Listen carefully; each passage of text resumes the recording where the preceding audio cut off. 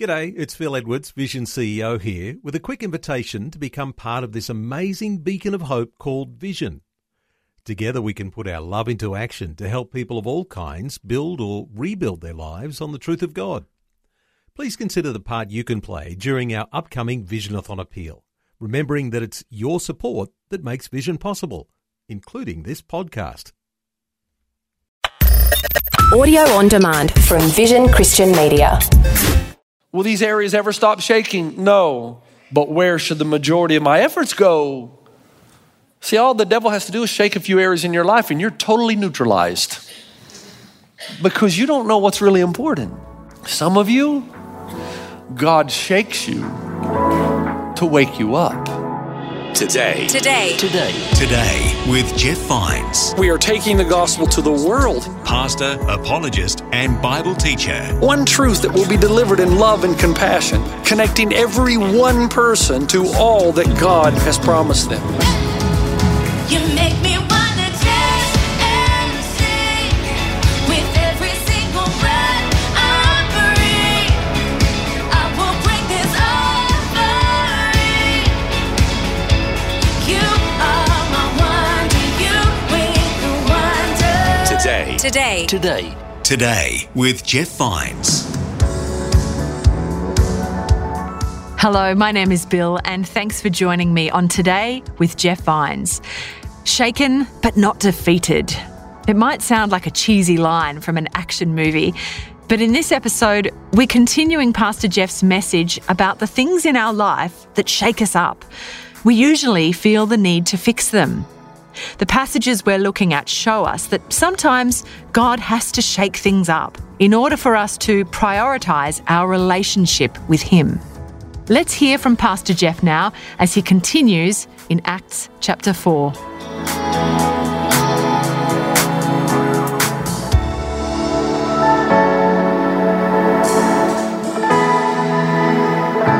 When I was a little boy, we used to play King of the Hill. Did you ever play that when you were growing up? Okay, I got three brothers, so there are four of us. Each brother would take a turn, and you got to stay on top of the hill until somebody could knock you down.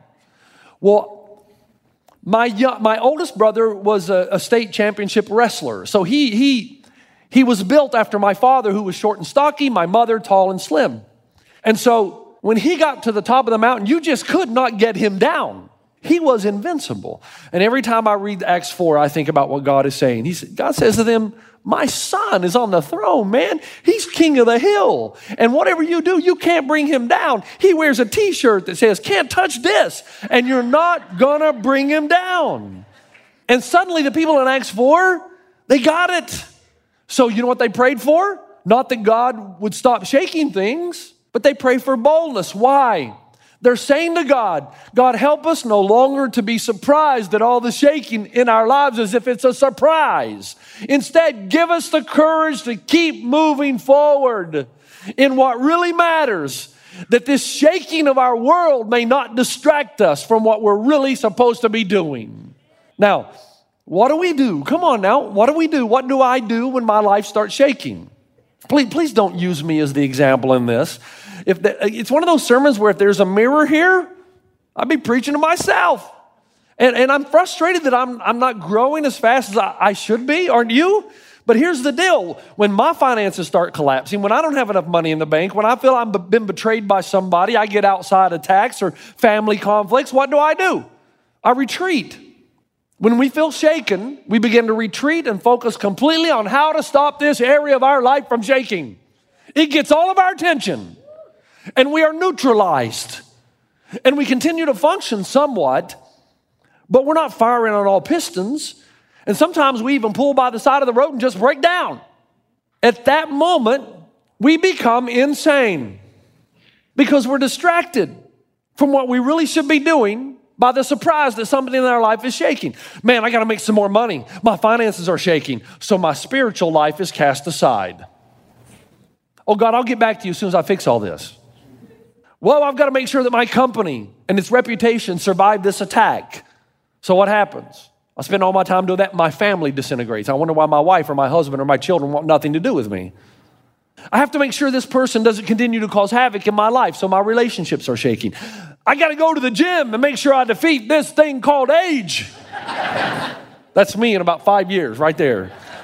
My body is shaking. Now listen, are all these things important? Yes. Am I to become apathetic? No.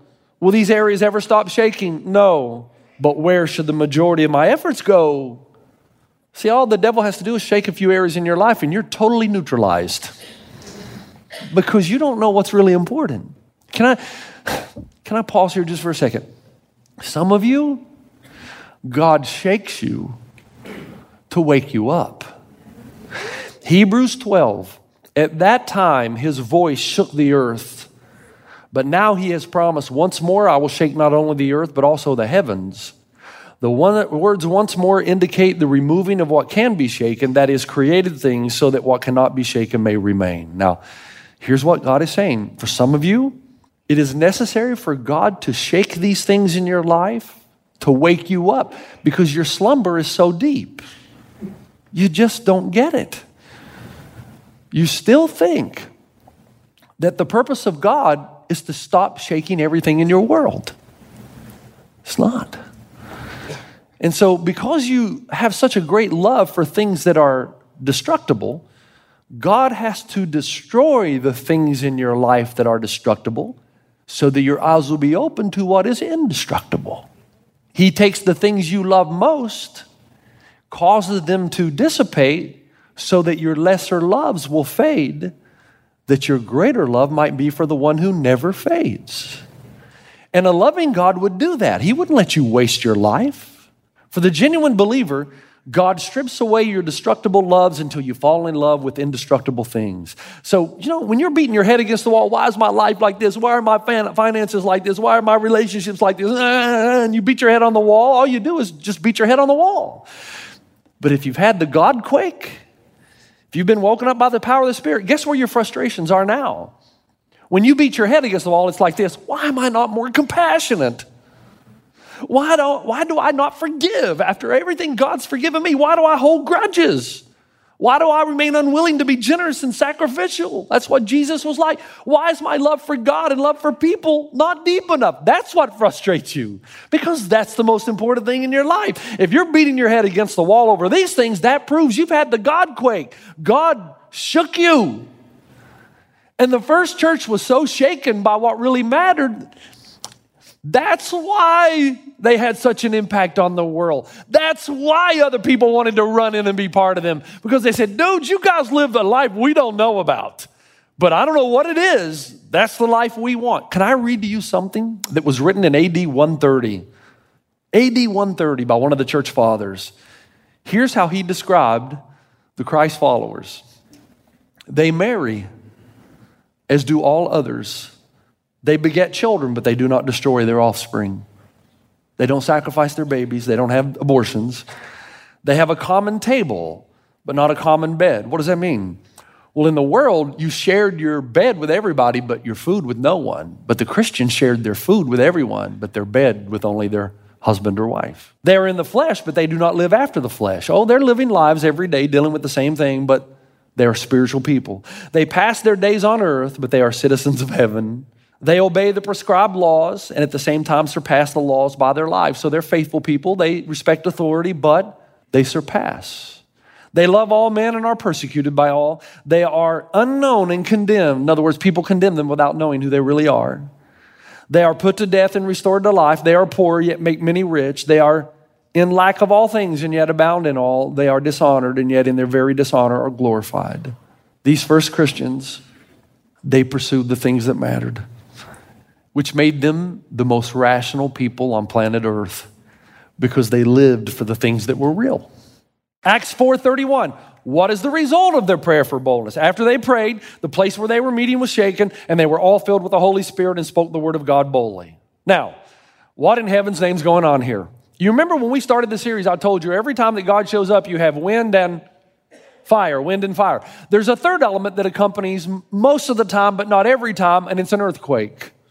Exodus 19, God comes down on the mountain and it trembles violently. Acts chapter 2, the day of Pentecost, God shows up, fills the room. What happens? There's this incredible shaking going on as his presence fills the house. In other words, earthquakes happen when God appears. Now the question is why? Why does God choose an earthquake? Does the earth always have to shake when God shows up? Have you ever seen a squirrel scurrying over the ice? Now you say, well, Pastor Jeff, this is California, dude. We don't see ice. I grew up in Tennessee. In the wintertime, the ice, the lakes, rivers, streams covered with ice. And you have the little squirrels go out because evidently it's a good time to go get food. Now, the squirrel is safe on the ice. Why? Because the ice is heavier than the squirrel. The reason there's an earthquake when God shows up is because God is greater than everything else. He's stronger, he's more solid. Mountains are monstrosities and seemingly immovable, but when compared to God, they're insignificant. When God shows up, the mountains melt. That's why Tim Keller says, God is the one who plays with the constellations the way we sift sand through our fingers. So when God shows up, there's an earthquake because he weighs more than everything else. It's not that he needs to go on a diet. It's that everything about him. And so when he comes down during this prayer meeting in Acts 4 and fills the place with the power of the Spirit, of course things are going to shake because it's to remind the people, to wake them up. Something far more important, weightier, of greater magnitude than all your problems and concerns is right here, right now. What was the result of God showing up? Boldness. They began to speak the Logos of God. This is important, the Word of God, the revelation of God. Now, please get this. Please, when God shows up, reality shows up. Have you never been in a worship service and suddenly through a song or a sermon, your eyes were open, you began to see the world as it really is, not the way you've been seeing it in the past? You know what that's called? That's called a Godquake. He showed up and suddenly your eyes were open. And when this happened, if you tell me, Pastor Jeff, that's never happened to me, I'm worried. Because it means you've never had the Godquake. At some point over the life of your following Jesus, your seeking of God should be so passionate with all your heart, soul, mind, and strength that there are times at a service when you almost melt. You realize God is showing me something right now. I see it so clearly.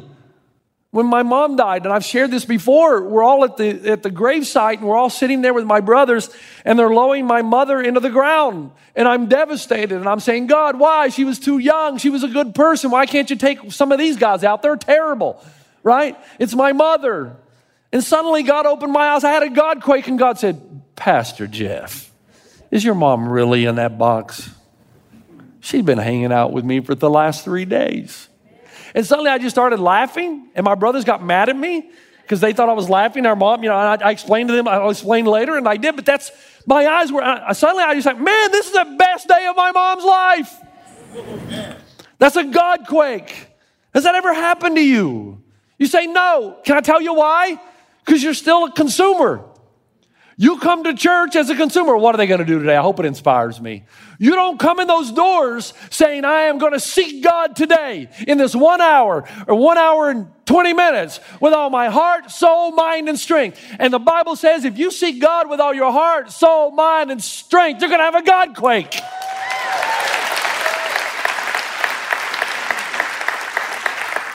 Something special is going to happen to you.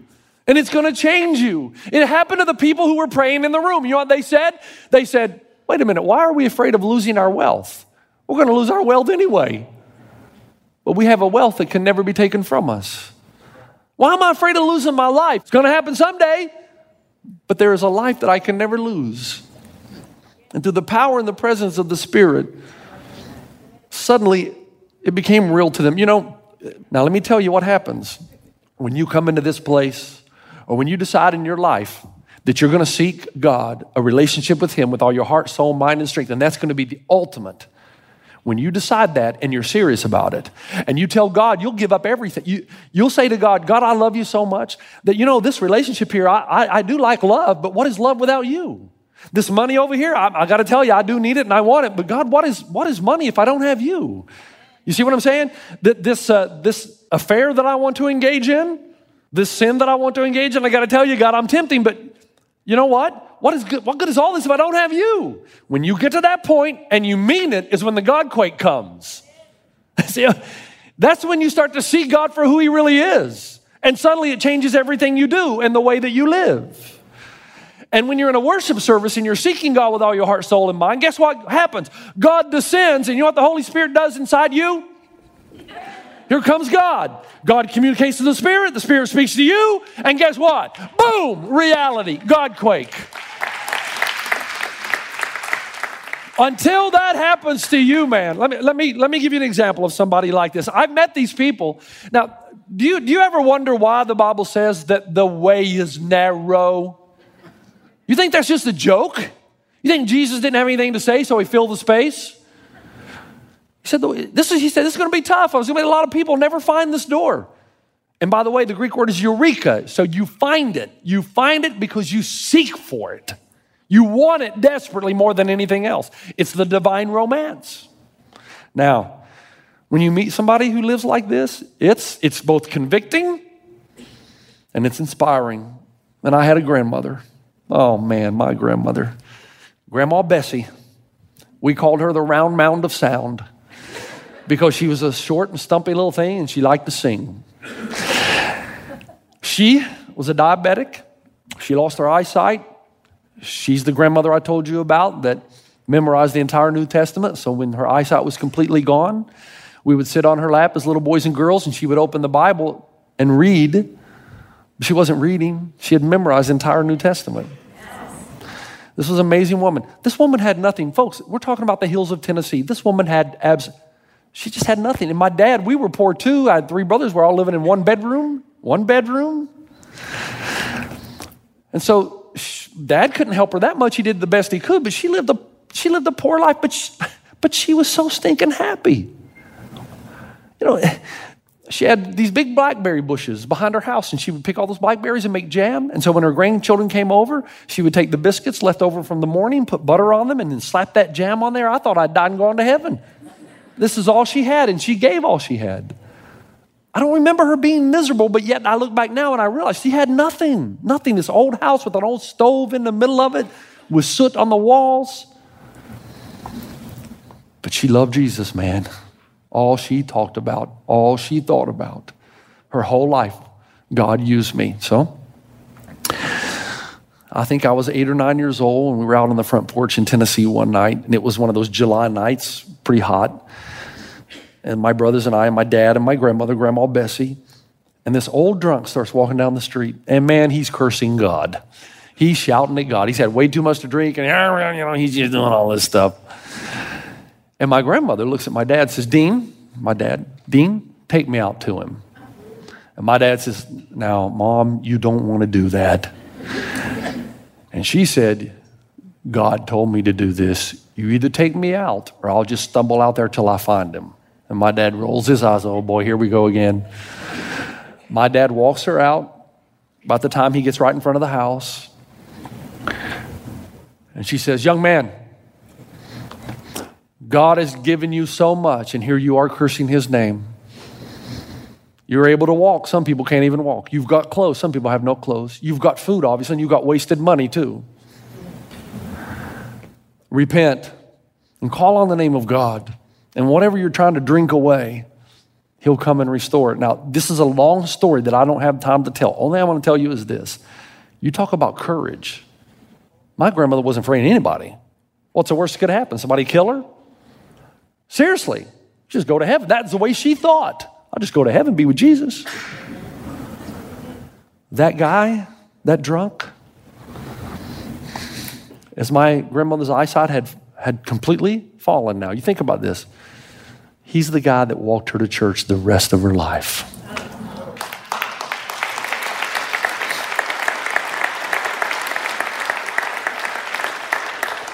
Can I help you with something? Some of you in the room, man, this relationship thing, this feeling of the Spirit, this God quake, it's never happened to you. And let me tell you why. Let me tell you why it's never happened. There were 2 other quakes, famous earthquakes in the life of Jesus near the end of his life, right?